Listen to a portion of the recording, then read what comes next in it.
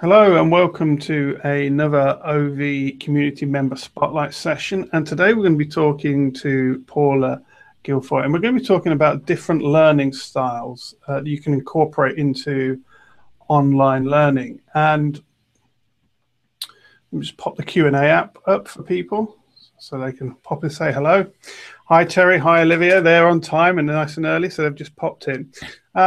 Paula is our resident expert in the OV community when it comes to the online marketplace and how the online learning ecosystem is working and progressing. And she will share some really interesting stuff. She's got some real deep insights into online education.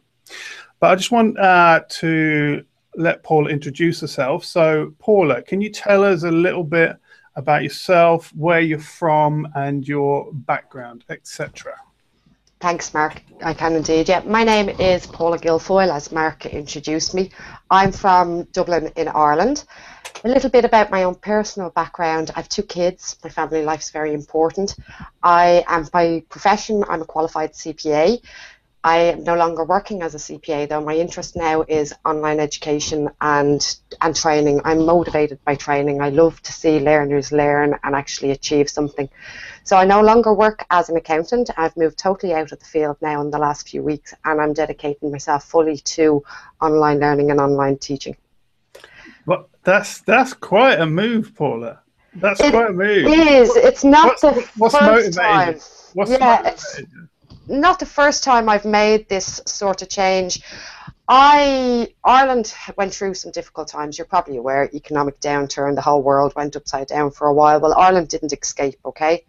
I was working in the construction industry, and the construction industry was the most heavily hit industry in Ireland, company here in Ireland. And I went on maternity leave. And when I came back from maternity leave, there was no job. The company was gone.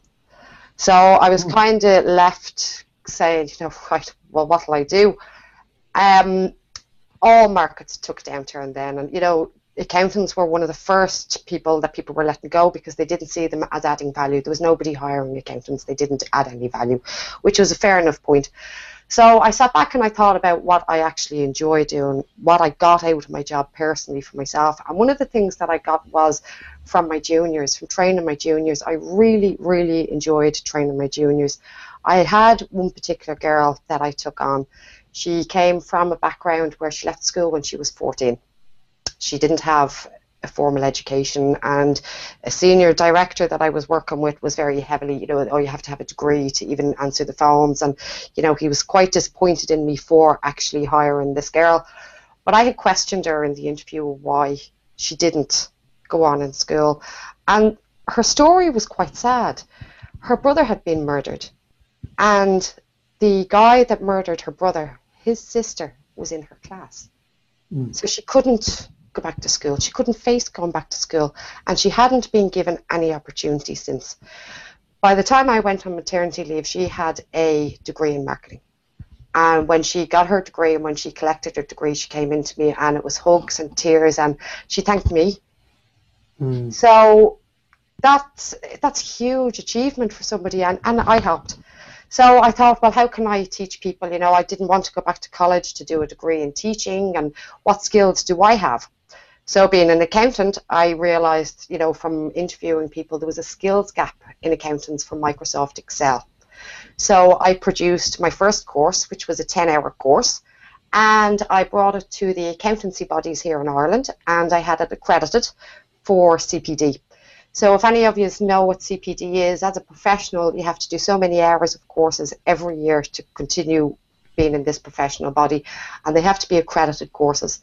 So my course got accredited and got put on the list of accredited courses for CPD, and people kind of had to buy it. There aren't that many accredited online courses for CPD, so the course done pretty well and it was ticking over, and it was based on Excel 2007. So I then updated it to be based on Excel 2007 and 2010, and then I wrote a new course for Excel 2013. And then since then I've wrote a number of shorter courses, and I would also then do a lot of talks as well on Excel and on fraud and that sort of stuff too. So that's how my first courses came about. But when I wrote my first courses, Udemy wasn't in existence. So I had to have my own learning site built. So I outsourced this to a team of developers in India, but you know, that's a whole different that's a whole different I've been there. hang I've been altogether. there, Paula. Yeah, I've been there. Yeah, yeah. So my relationship with the developers in India has strained so much that I'm not wanting to now push my own courses as much as I'm wanting to get involved with Udemy and having my courses on Udemy until I can sort out. I'm thinking about moving to Feroda or one of the other ones that are an off-the-shelf type package. But until I make that move, my focus is on Udemy. I had put my Excel courses up there and I kind of let them run and don't market them because there was a conflict of interest to online businesses. So I just left them run and they tick over. They bring in a couple of €100 every month and that's great. But I had a lot of put-offs from Udemy. Udemy were very interested in growing their numbers. Okay, they're a business, so let's face it, their interest wasn't, are you learning? Their interest was revenue. It was making money. They have rounds and rounds of funding and they have to impress their funders, so they have to bring in the users. So they would heavily promote it themselves in the Udemy Facebook groups and stuff, give out free coupons, get the users in. Now Udemy have the user numbers and their interest is changing to learning. They have a learning science team now. I was talking to one of the guys on LinkedIn there only last week and they're interested now in learning, and this has brought me back to Udemy. And this is an area that I have explored over the last 5 years since I've been teaching online, because my completion rates were quite low, there wasn't much interaction, so I started looking up and learning, and I've done quite a lot of MOOCs now on education and on online learning and stuff like that. So I've decided to put all this knowledge together to help other people that have an interest in something teach people, because we're not educators. The majority of Udemy instructors aren't educators.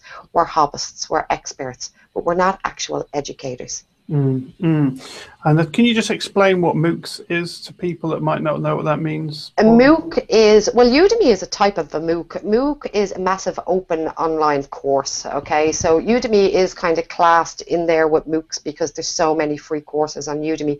The majority of MOOCs are ran by colleges. They're degree level education, they're presented by professors, they're free. But if you want to get the points to go towards your degree or the qualification that you're looking for, then you have to pay. So they're academic level studies instead of just video-based type stuff that Udemy is doing. The lecturers are qualified lecturers and stuff like that. If to get an understanding of learning, there's so much information online, and this is a topic that we're going to touch on. That I chose MOOCs because it's the way I like to learn. Not everybody likes to learn in the same way, and that's one of the key things that we're going to talk about here today. So you got involved, you created your own website, and obviously that's, I've developed my own website and since moved to, and we can develop our own websites from WordPress up. We tend to use sort of very simple systems whenever possible now. So in those 5 years, obviously, like you said, there's been that real focus on figuring out how do you get engagement, and must be even more difficult on a private website where you're not getting the traffic of Udemy, because one thing Udemy is good at is finding students, and that's where most people struggle with their websites, isn't it? It is, and I mean that's down to marketing and down to content and stuff like that. And Udemy do that. They're just all over that. That's their gig. I can't. I mean, they have 7 million users. There's not even 7 million people in Ireland, for God's sake. My courses were focused towards accountants. There's only 22,000 accountants in Ireland. So the market isn't big enough in Ireland for me. I need a larger market, and I'm too small. It's just me. How can I reach the world? Hi, Udemy. Yeah. So let's start sort of digging into stuff. So, one of the things we want to discuss is different learning styles create engagement for different types of learners. Can we just discuss that very, very sort of? We can indeed. Yeah. Well, I mentioned earlier on about information on the internet, okay? It's just information. It's crazy. Everywhere you go, there's information. And it can be such a distraction. And I don't know about you, Mark, or any of the viewers there, but I hop from thing to thing. You know, I'll go onto YouTube wanting to find out something about a black hole, and I end up looking at butterflies or something else, and I'm still there 3 hours later. You just lose yourself in the madness on the internet. So if you have a learning style that you prefer, you're going to gravitate towards that type of content. So if you like listening, you're going to listen to podcasts. That's the type of content that you're going to want. If you're into visual, you're going to look at videos. Okay, some of them might be interactive, some of them might be talking head. There's loads of different video types. Some people are into reading, so they're going to go to blogs. If you can't provide content to somebody in the format that they want, when they want it, there's so much elsewhere. They're just going to go somewhere else. On Udemy itself, I mean, the courses aren't exclusive. There's loads of courses on WordPress. There's loads of courses on Excel. So if my teaching style doesn't suit the learner, they're going to look at other courses, and I'm going to lose that student halfway through. So understanding learning styles is quite important, and I think we're going to discuss that next month. Yeah, well, so let's talk about some of these different learning styles, and in your and just so that people know, obviously you've got a new course on Udemy that's just come out, and I know you're just working on finishing touches, and you know you're playing with the last few bits, and you know, just explain what that course actually is, its title, and what it actually is, Paula, before I go into this. Okay, well, the title, I wasn't allowed to use the title I wanted because there's not enough character space in the Udemy thing. What I wanted to call the course was how to increase engagement, student satisfaction, and completion rates on your Udemy course. But I've had to shorten it down now. It's something like how to increase engagement and satisfaction on your Udemy course is all I could fit in. So, but increasing both of them, and you're going to increase the completion rate. Yeah. So what I wanted to do is obviously I've been through your course, you know, it's a very good course, and I just wanted to pull out one element for our audience tonight and really focus on that. And I've got selfish sort of motivation as well, because I want to really sort of get into this as well. Because although I've got informal teaching experience, I've been informally teaching for over like 10 or 12 years. I don't come from a formal education background in the sense of a teacher training or anything like that.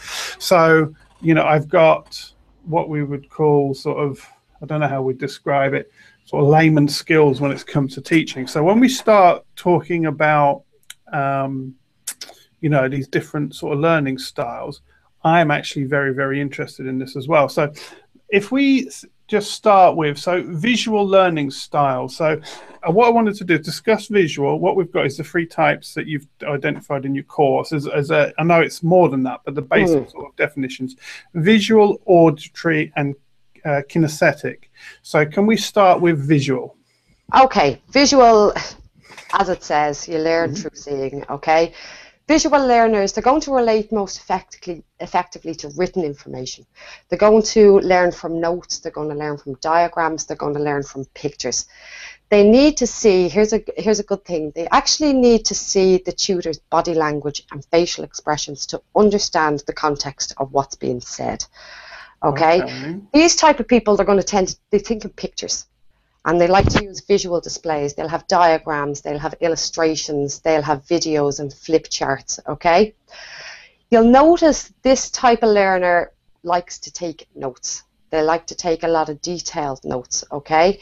And they will be very effective in their communication and their oral expressions. They make up about 65% of the population, okay? Auditory learners, it is quite interesting, and I'm going to go back to these percentages now in a couple of minutes, okay? Auditory learners, they learn through listening, so they listen to podcasts, they like to listen to verbal lectures, they like to, if they don't actually hear something, it doesn't matter what you have written down, if they don't hear it, it's not true, okay? That's basically what an auditory learner is. They would be sophisticated speakers, and they tend actually to specialize in stuff like law and politics, okay? They make up about 30% of the population. The last type of learner that you mentioned is the kinesthetic type of learner, and these only make up about 5% of the population. This is the smallest percentage of the population, and they learn effectively through touch, through exploring the world, through interacting with things and participating. Okay, they are, with children, you'd find that a kinesthetic type of learner finds it very hard to sit still. With an adult learner, you'd find that they would tend not to finish things more often, because the teaching style is not in tune with their learning style. So these type of learners are the least likely people to actually finish a course. But putting all of this together, okay, you have to take in some general characteristics of adult learners. Okay, so adult learners come to courses for different reasons, and when they come to a course, they've come with accumulated life experiences. So what does this mean?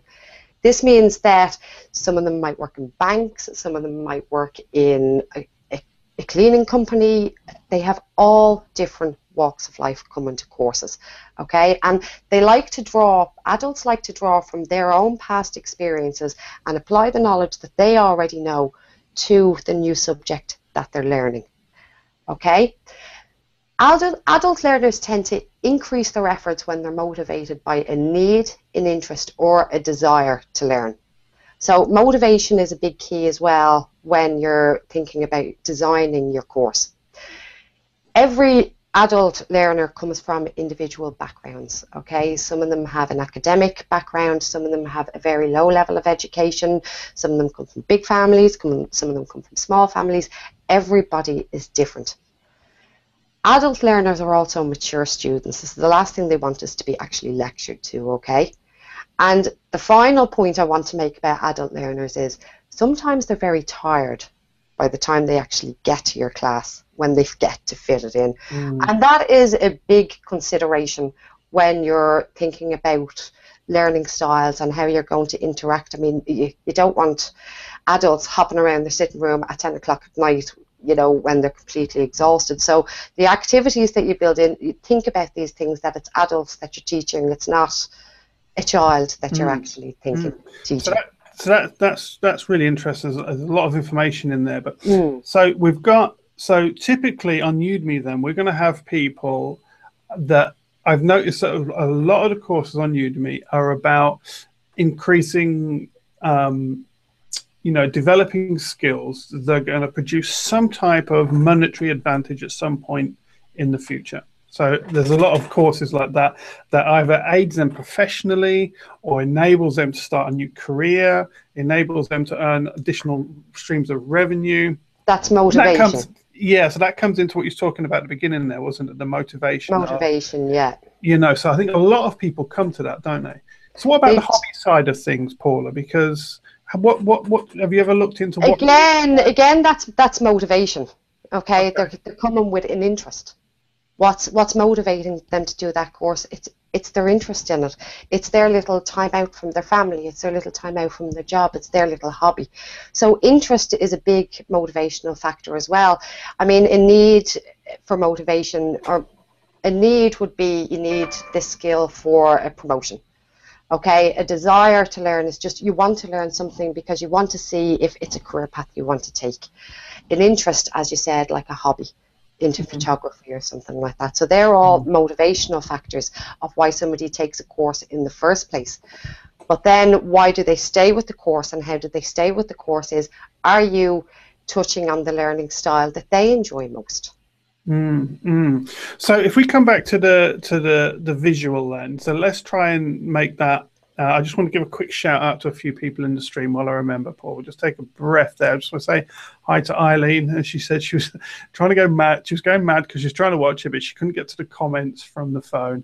Eileen, I tried the comment tracker again tonight. It would not work for me. It just refuses to accept the URL I put in. Don't know why.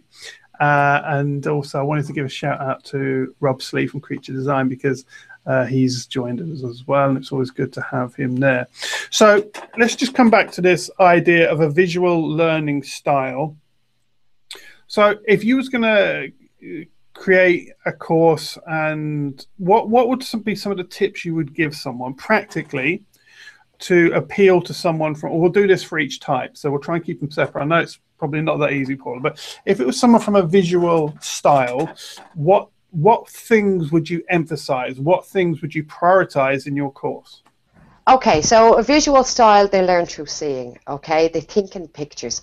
So when you're using your slides, it wouldn't all be text-based on your slides. Have pictures, have diagrams, have illustrations, okay? Use text within them, but have a lot of imagery involved, okay? If it's a talking head video, use body language. I've seen some talking head videos. Now, I'm not perfect, okay? Please don't come criticizing me now saying, oh, I've seen your video. But I've seen some talking head videos and the person's up quite close like this. And there's no movement and there's no body language. And they're very clearly spoken. I've no criticisms on their speak. I've no criticisms in their rhythm and anything like that.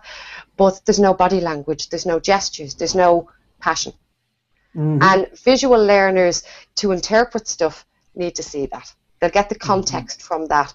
Whereas an audio person would be happy with this because they're looking at the rhythm of your voice. They're listening to the tone and the pitch of your voice. So they're quite different. They're two completely different types of video. Yes, because I know that I particularly, you know, and this is videography background, and I'm a commercial photographer as well, so it's compositionally for me. But the way I shoot my videos is the way I recommend people do it. So it's a third up, you know, so it's sort of like the top half, top third, so you can see the hands. And it's so important, isn't it, that people can see the hands and understand the gestures. You know, if I wasn't using my MacBook, which I am here, I'd pull myself back even now in this Hangout and I'd be able to do that. But with a webcam, it's very difficult to get that because of the wide angle sort of lens. But, you know, that communication of the emotion and everything, and the body language and the movement, if I really struggle, so maybe you're helping me to understand this now, but I really struggle. If someone's face is really close to the screen, I'm almost like, you know, like when you're talking to someone and you don't know them that well. Yeah. And they're like really close to you. I just sort of, I physically take a step back from the screen because it's too, it's in my personal space. So how does that sort of relate? Have you got any thoughts on that, Paula? Well, again, that's down to learning styles, and you'll see in some of my tutorials, because I'm not happy with this situation either, okay? I use an element to zoom in. So when I'm coming to a really important thing that I want somebody to understand, I actually do zoom in. And then I'll zoom back out again. And it's a slow zoom, it's not a zoom. So I use Camtasia and a slow just zoom in. There's no change in camera. I'm using a webcam, and then I just zoom back out again. And it draws in to that particular piece of information that you're trying to draw attention to, or make sure that you want all learners to understand this piece. So I've brought in the video, and, you know, I'll change my tone or my rhythm, and then I'll bring the video back out again. And if anyone's watching in the OV community, Tracy Chapman, is it? No, what's Tracy Goodwin. Tracy Goodwin's got excellent courses on how to do tone and inflection and everything. We'll get her on a spotlight session at some time, so she really goes into a lot of that stuff. So Talking Heads is very good for this group as well, you said? Talking Heads is very good for this group. Diagrams and images, a graphical representation of something. So if you're using a mashup, instead of having text beside, and I have a lot of text in some of them, and actually there was a discussion, there was some feedback given to me that by a particular person that was watching my video, to say that they learned better with the flash up text and not the flash up images beside. So you're never, the thing with online learning, you're never going to suit everybody. No, but it's good to know these things, isn't it? It is good to know, and the more, I mean, I have both picture, graphics, and text, so I'm hoping to engage each type of learner by having that, and not exclude anybody because they have a different preferred learning method than the way I'm teaching. If I can encompass everybody, there's more chance of me making more people happy. if you're doing a lot of switching as well, Paula, you're probably going to hold that person's attention more as well, because the more, if you're, what I think I'm hearing you say is, if you've got talking heads and you can have text come up and you can have images, they're going to find that more engaging, because, there's not a boredom sort of threshold there. There's not just one thing happening. Would you say that, or is that? I would say that. Now, I've had to kind of extract that information out of people. People are very quick to criticize, okay, when you ask for feedback, okay, and wouldn't be so quick to compliment. And I've had to purposely ask people. Some people have said to me it's a distraction, and nobody was coming back with anything positive. And I was like, oh, I've got all these other positive comments, but nothing mentioning this. So let's go and ask. Having my own site, it's much easier to do that than to do that with the Udemy site, yeah? So I was able to actually just ask people, and people did find it more engaging. It was the people that found it a distraction that happened to mention it because they weren't happy. But the people that were happy just didn't bother mentioning it. So that's really interesting. Okay, yeah. So now we've got we've got auditory, and this was a massive section as well. Not as big as the visual, but this was a massive section for the ratios you were just describing. But I would imagine that Udemy format is actually more suited to the first group than the second with video online learning. Would you agree with that or disagree, Paula? Is that a fair assessment? You know what? I wouldn't fully agree with you, because they can take notes. Auditory learners, they learn best. They've still got the audio. They've still got the audio. They learn best by going to a lecture and sitting there and actually listening, and then talking through things and discussing things. Now, this is one of the things in my course that I'm very active on, is trying to get people to discuss things within the discussion board. And motivating students and learners to do this can be quite difficult. And like you said, Mark, my course, I'm still doing finishing touches, so I haven't pushed it hugely for marketing to get people on there discussing and stuff. But this is why I have discussions up on my discussion boards. Some people like to talk things through. They want to take out a key learning point and they want to actually discuss it. So in my course, what I do for these type of learners is I say, okay, here's the material, and go and research and come back and let's have a discussion on the discussion board. Let's post what you learn and we can discuss it. So that will reach. Now you can also, on Udemy, you can also just post MP3 files. And I had an interview with you, Mark. I have a section on the course on social learning, and I had an interview with the OV committee, or with the OV startup people, with yourself and Philomena last week. And I'm going to be putting that on my course as just an audio file, not as a video file. Now, that's not going to appeal to everybody. But the auditory learners that haven't had just an auditory piece for them now have. So the visual learners aren't going to be happy, but 70 or 80% of the course is focused towards them because it's such a higher percentage of the learner type. But I have that piece in there, so these learners, they don't feel excluded, they don't feel left behind. Yeah, and the other thing I think about with audio in my Udemy course, what I do, like this Hangout will be taken and I'll turn it into a podcast, and we then take that audio and in my main Udemy course creation course, we insert all these Hangouts because it's just really useful free bonus stuff for us. So everybody on here will get a little mention in our course, and hopefully they'll get some traffic from that. But what happens is, now we've got that in there, is those people can actually listen to that stuff, and they will listen to it in the same way as they would a podcast. So now they can listen to it while they're doing stuff. Now they can, and that's another part of the auditory learning, isn't it? It is. Auditory learning it allows you to multitask.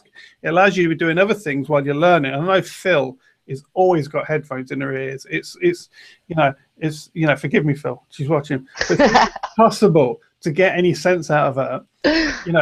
Phil's mindset is, if she's having to do any housework or any cooking or anything, look, it's a waste of time. So if I'm going to be doing that, I want to be learning while I'm doing it. So she's always got something plugged in. The only problem is, if you need to ask her a question, you can't get sense because she can never hear you. But so and she's always taking notes. So I think that's Phil's sort of particular learning style.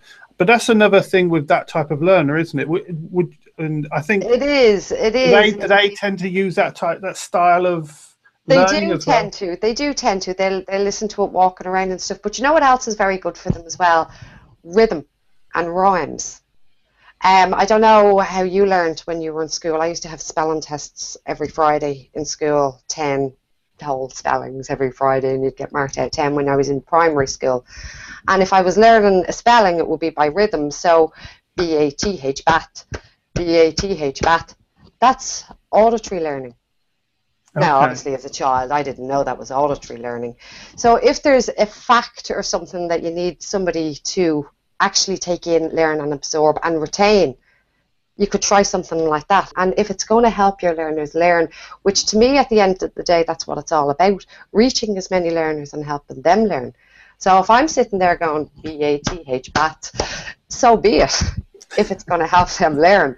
Okay, now I'm taking it a bit extreme there, Mark, but you get what I'm saying, yeah? It's not just about how you're presenting the material. It's not just about, okay, well, I can put on an audio file or an MP3 file. You can do stuff in your video like BATH and make it more engaging for that type of learner.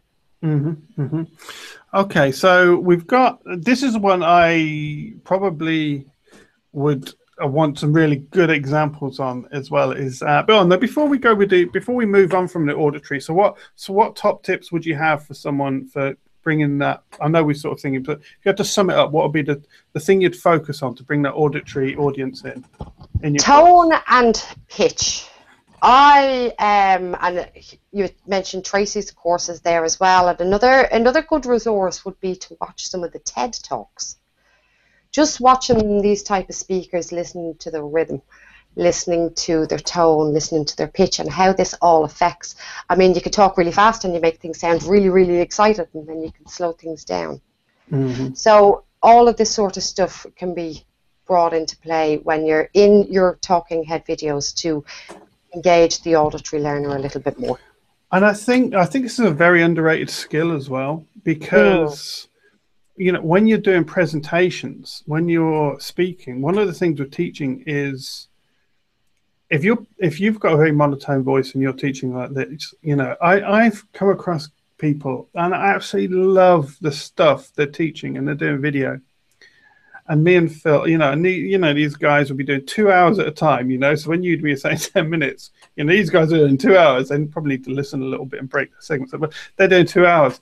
And I really love it and I want to watch it. And I've literally fell asleep after about 25 minutes because these guys, they just send me to sleep with their voice. I don't know how they do it, but I literally will fall asleep. I'm off. And it's probably a monotone and they just talk like this and then there's nothing and there's no passion and there's no engagement and it just keeps going. Yeah, and that's really important, isn't it? Because we really focus on the visuals. We really focus on all these different things. But if we don't, I think we should all, if we're teaching online, we should all engage in some voice coaching. We should be intelligent about how our delivery style and audio style, because that particular group of learners, they're going to really want that, especially, aren't they? Like you're saying. Yeah. Yes, and definitely Tracy's courses are good courses to look up. Check out Tracy Goodwin's course on Udemy on that. Really, really good. I found them really, really good. And she really goes into it. She really knows all the ins and outs of everything. Kinesthetic. So these learners, they learn through moving, they learn through doing, they learn through touching. And supposedly only 5% of the population learn this way. Now, when we're talking about learning styles, we've touched on the 3 of them, and I'm saying only 5% prefer to learn this way. Every learner can learn always. It's the preferred learning method. Okay, so that is key to everything, and depending on their educational background, you can change somebody's preferred learning style. Okay, you can incorporate other learning styles. I mean, if somebody's being brought up with a background of visual learning and haven't had a chance to experience kinesthetic learning, how do they know they don't enjoy it? So you can change somebody's perspective of learning, and there are courses appearing on Udemy now about learning and how to learn best. And as learners start looking at these, so I mean, there's a lot of, for students that would be leaving school now and coming into the workplace, which hopefully will be our students in the next 3 or 4 years' time. A lot of them now, as part of their college courses, have study skill classes to teach them all the elements of these sort of learning styles. So again, you know, it's not, you don't set yourself to one. So let's go back and talk about kinesthetic learning, because I'm going off the point there a little bit. So these learn through touch, they learn through movement, they learn through exploring, and you'll easily recognize this in a child. Would that be like a mechanic? Would they learn that way? A plumber? Yes. Okay. Yes, people that are good with their hands, people that end up being good with their hands are usually good with this. And our academic system growing up is focused on reading and writing and literacy, and it's not fully focused on kinesthetic. And I think that's why only 5% of the population are coming out as kinesthetic learners, because it's not a teaching style that's used predominantly in school. Schools are focused towards getting people to a certain education standard and doing certain exams and doing so well in certain exams to get further. They're not interested in practical ability. So I think that's one of the reasons why only 5% of the people are kinesthetic learners. And I think if you start introducing more kinesthetic things into your courses, especially for creative courses, photography courses, design type courses, any of these courses where you can add a practical element, put in a practical element. So what would you do? Would you sort of, here's a task, go and physically do this? Is that how you would approach it? Here's a task, go and physically do it. This visual, auditory and kinesthetic type of learning, the VAC approach, is an active learning approach, okay? There's many different learning approaches, and this is just one of the active learning approaches, okay? So what you need to do is you need to make up an activity within your course that's going to appeal to that type of learner. So let's say a photography course. So you could set a task, go and take, I don't know anything about photography, a macro picture of a flower with a blurred background.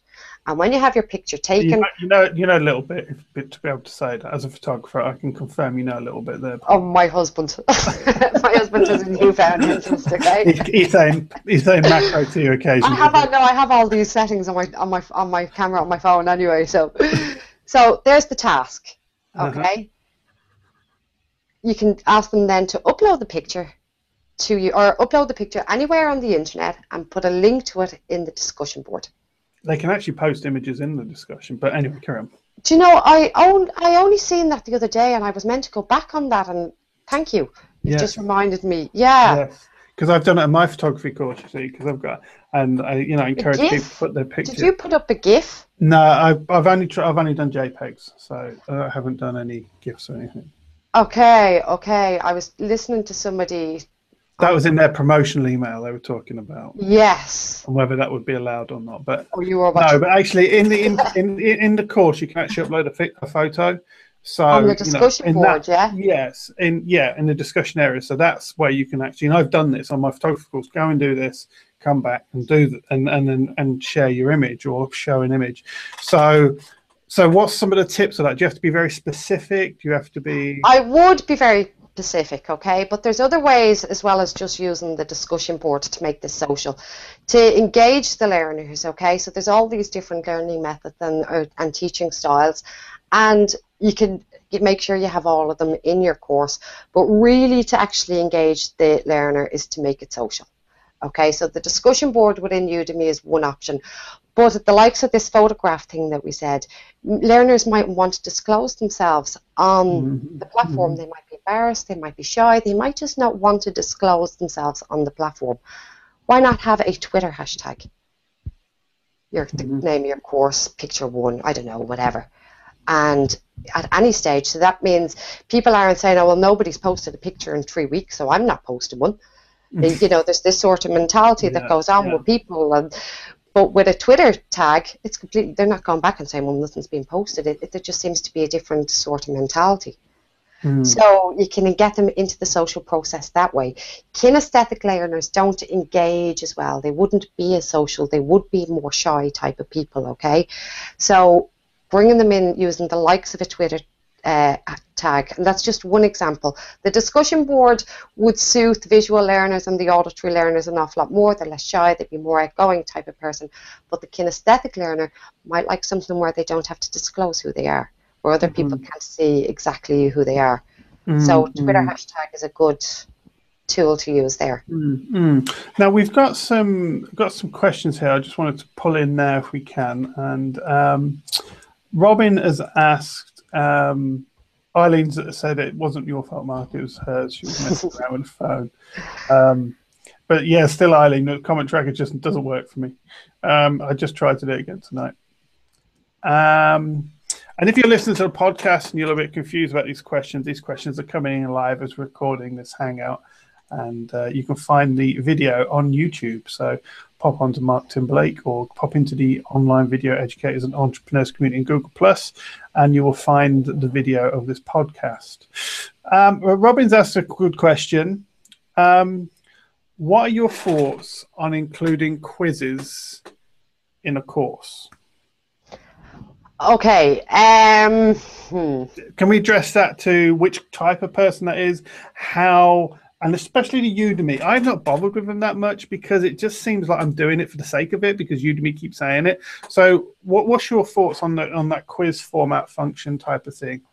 Yeah, the Udemy quiz function, I mean, if you don't complete the quiz, the thing with Udemy is if you don't complete the quiz, you don't get your 100% complete, you don't get your certificate of completion. Okay?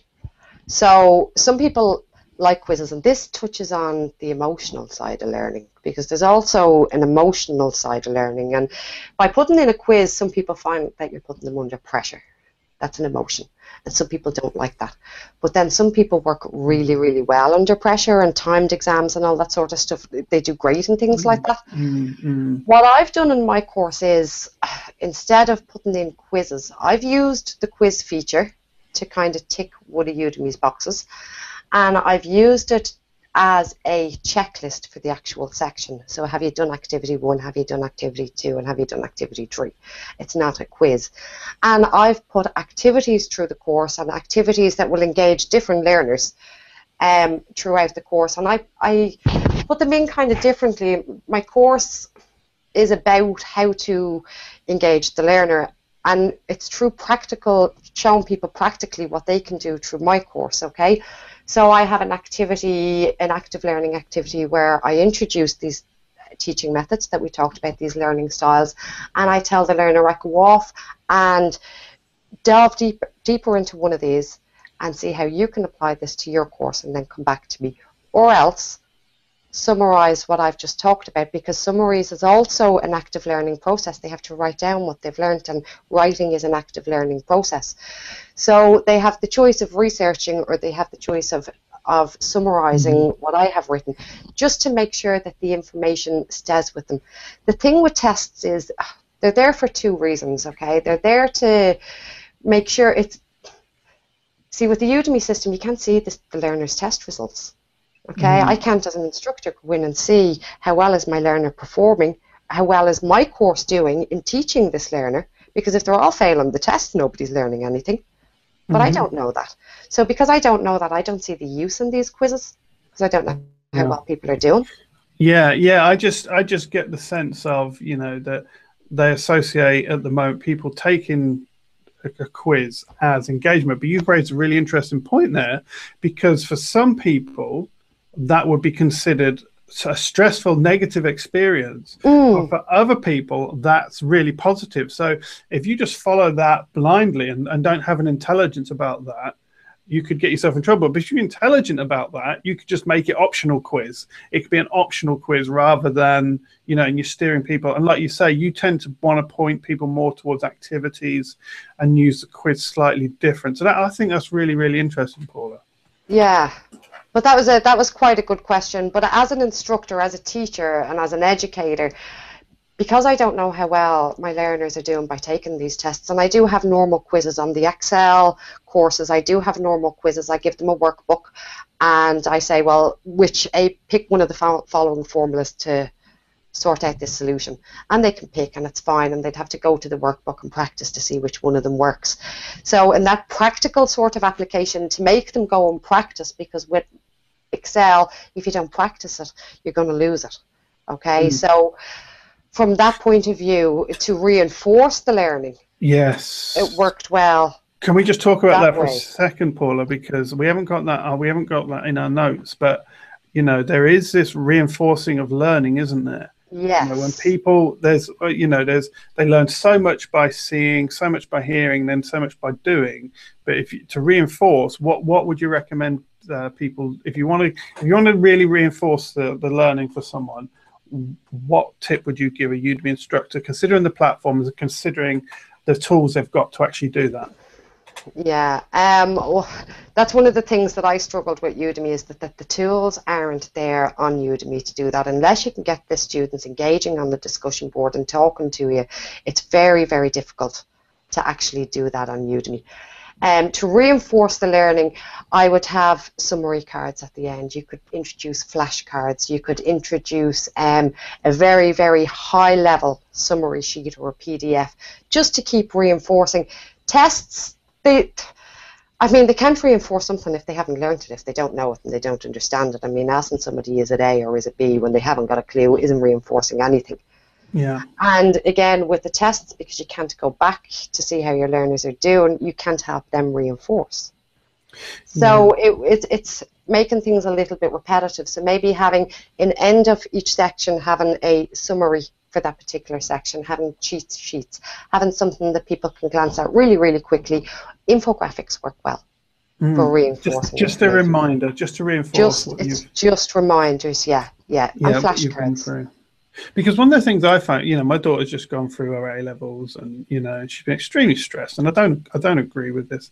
You know, for me, a lot of exams, they're a test on how well you memorize stuff. Yeah. That's basically what they are. So you've got people that are really, really super intelligent, but they just don't do very well in that scenario. The tests don't. So, you know, what you've been saying tonight really does make a lot of sense.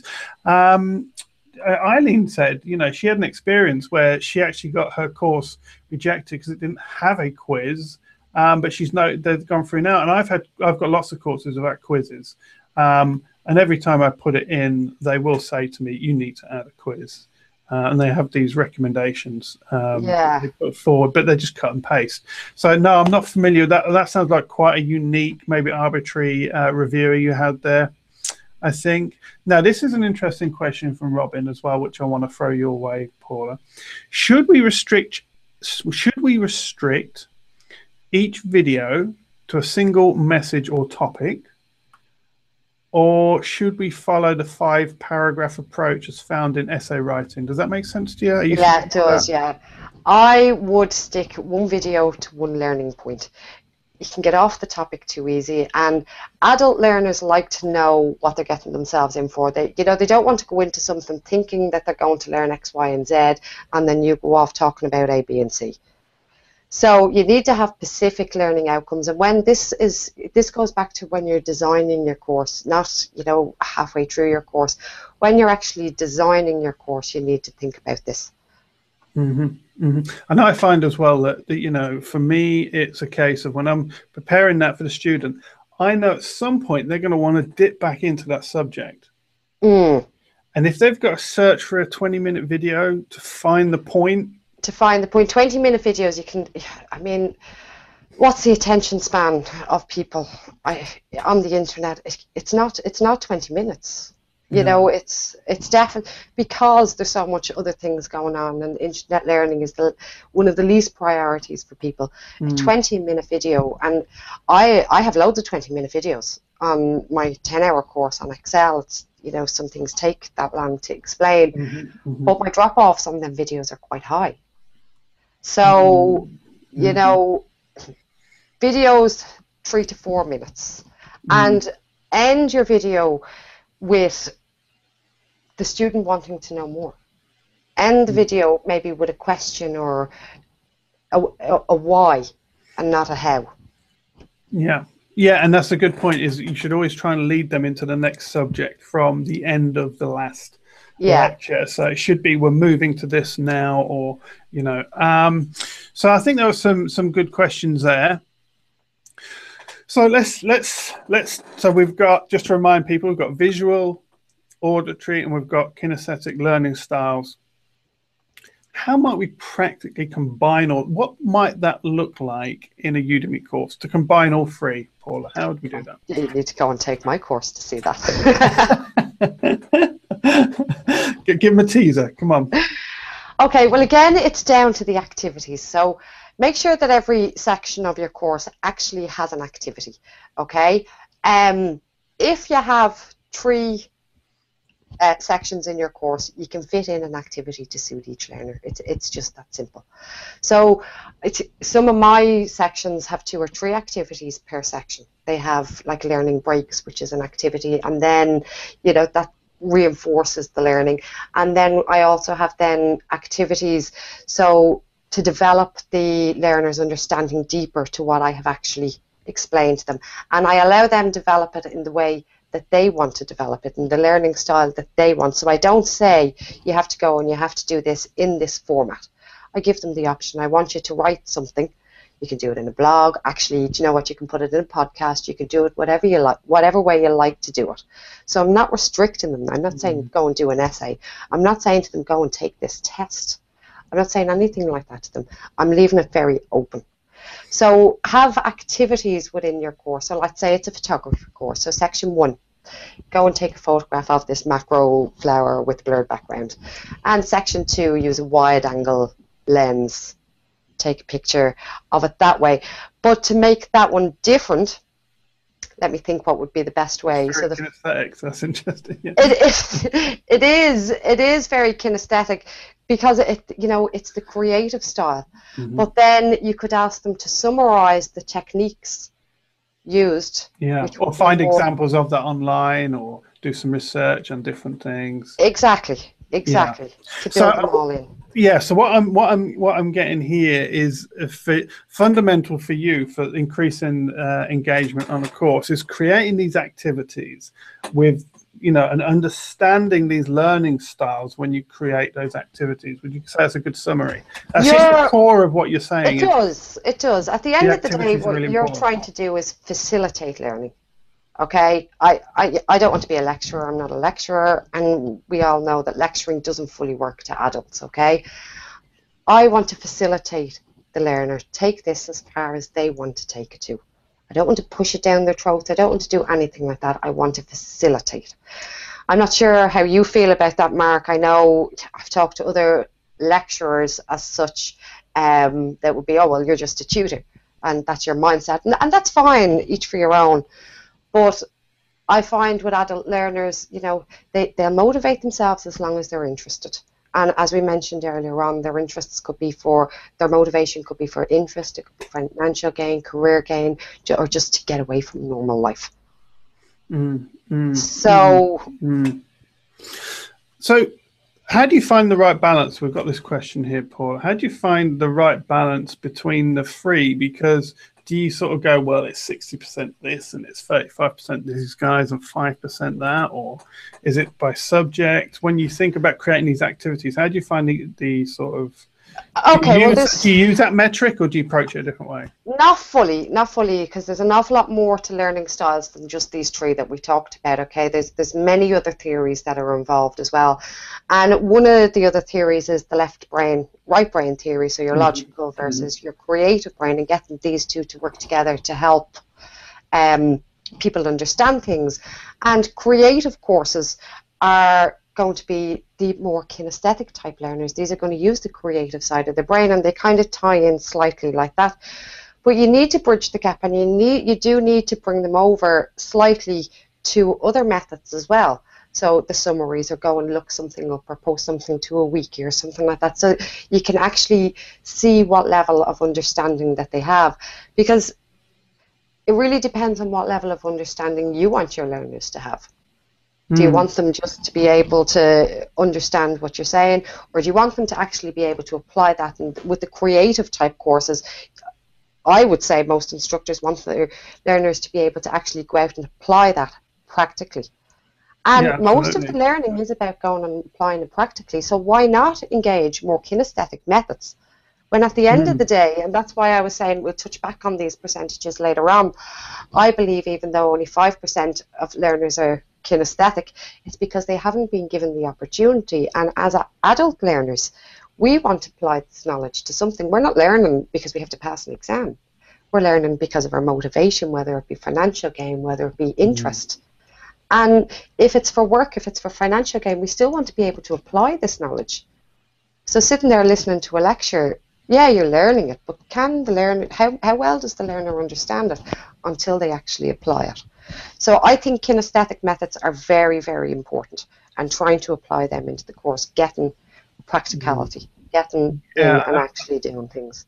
And I really like the last course I just released was on how to set up a Google site intranet. So basically what I've done is I've said, so you can explain back to me what I've done now, because what I did with this was quite unique. I've not done this before. This is I have, but not for a whole course. So this is step by step. What we're going to do is we're going to build a Google site for project management. That's what we're going to do. And what I want you to do is do exactly what I do, get to the end, and then once you've done that, you'll know how to do your own site. Okay? Learn by doing. Yeah. So, how does that fit into this sort of discussion? How would you would you consider kinesthetic? Because they are actually sitting there having to do what I'm doing. It is, yeah, it is kinesthetic. It's very much kinesthetic, and it's kind of like the tests that I said, or the quizzes that I said that I use in the Excel courses that I have a workbook, and they need to go and do it to get the solution to get back to the test, so they have to use them side by side. So I've tried to apply that in that particular course. Learn by doing is kinesthetic. It's hands-on, it's feeling, it's touching, it's okay, well, I don't like the look of this, I'll move that to the left-hand side.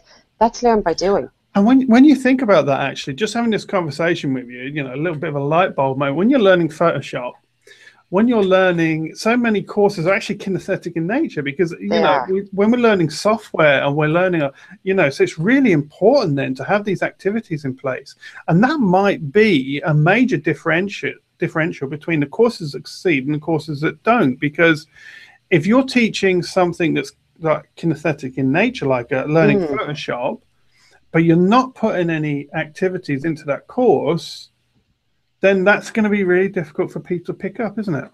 It is, yeah, it is going to be. I mean, how can they learn it?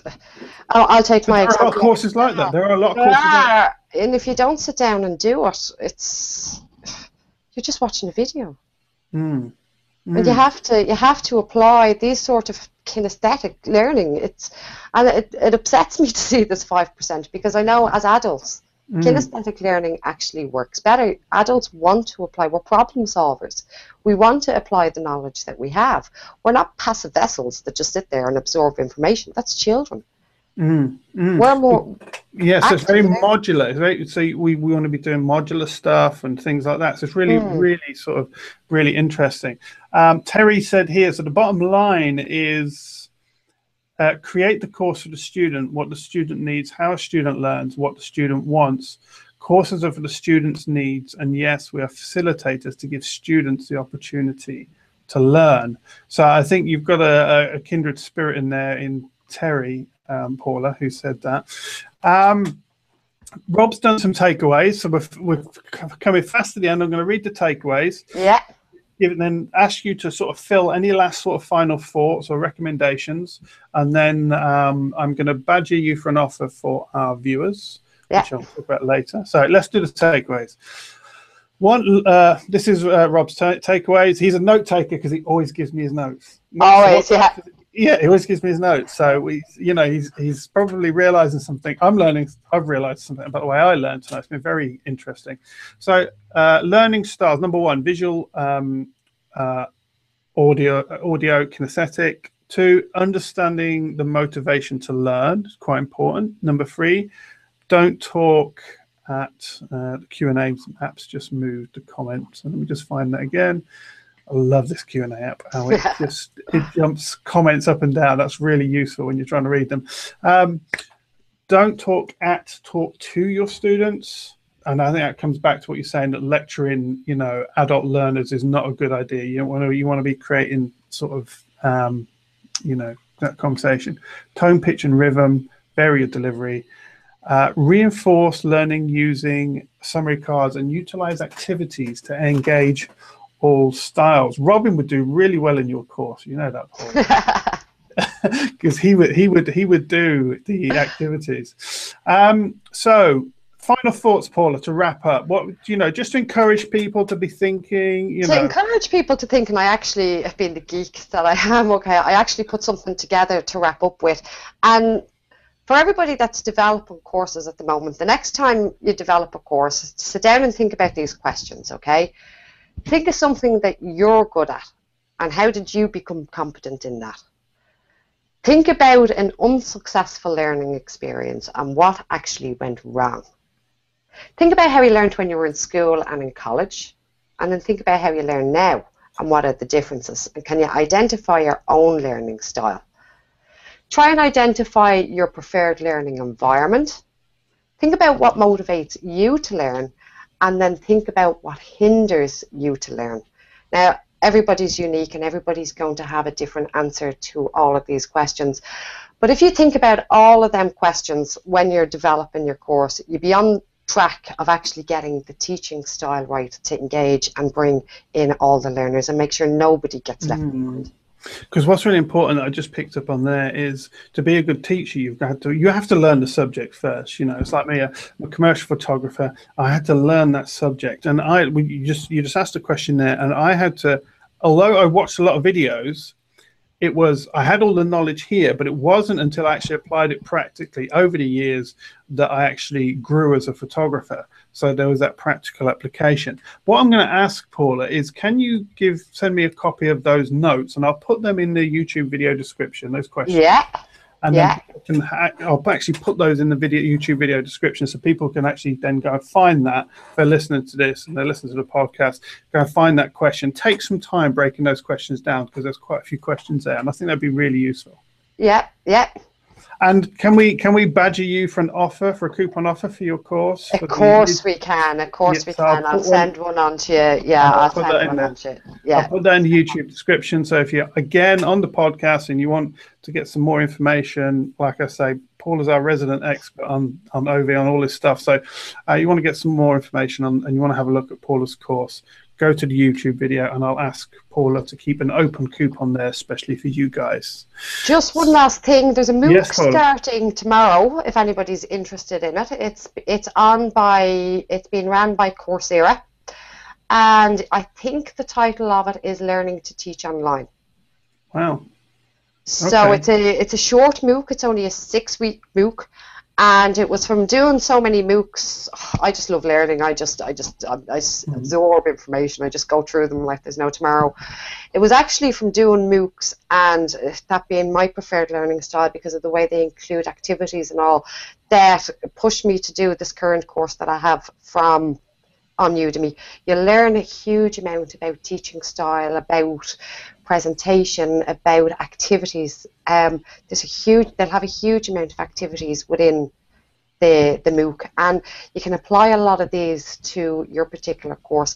So if anybody has spare time to do them, if you sign up with Coursera, you'll find it. If you just look up e-learning on Coursera, you should be able to find it pretty easy. It's free to sign up on.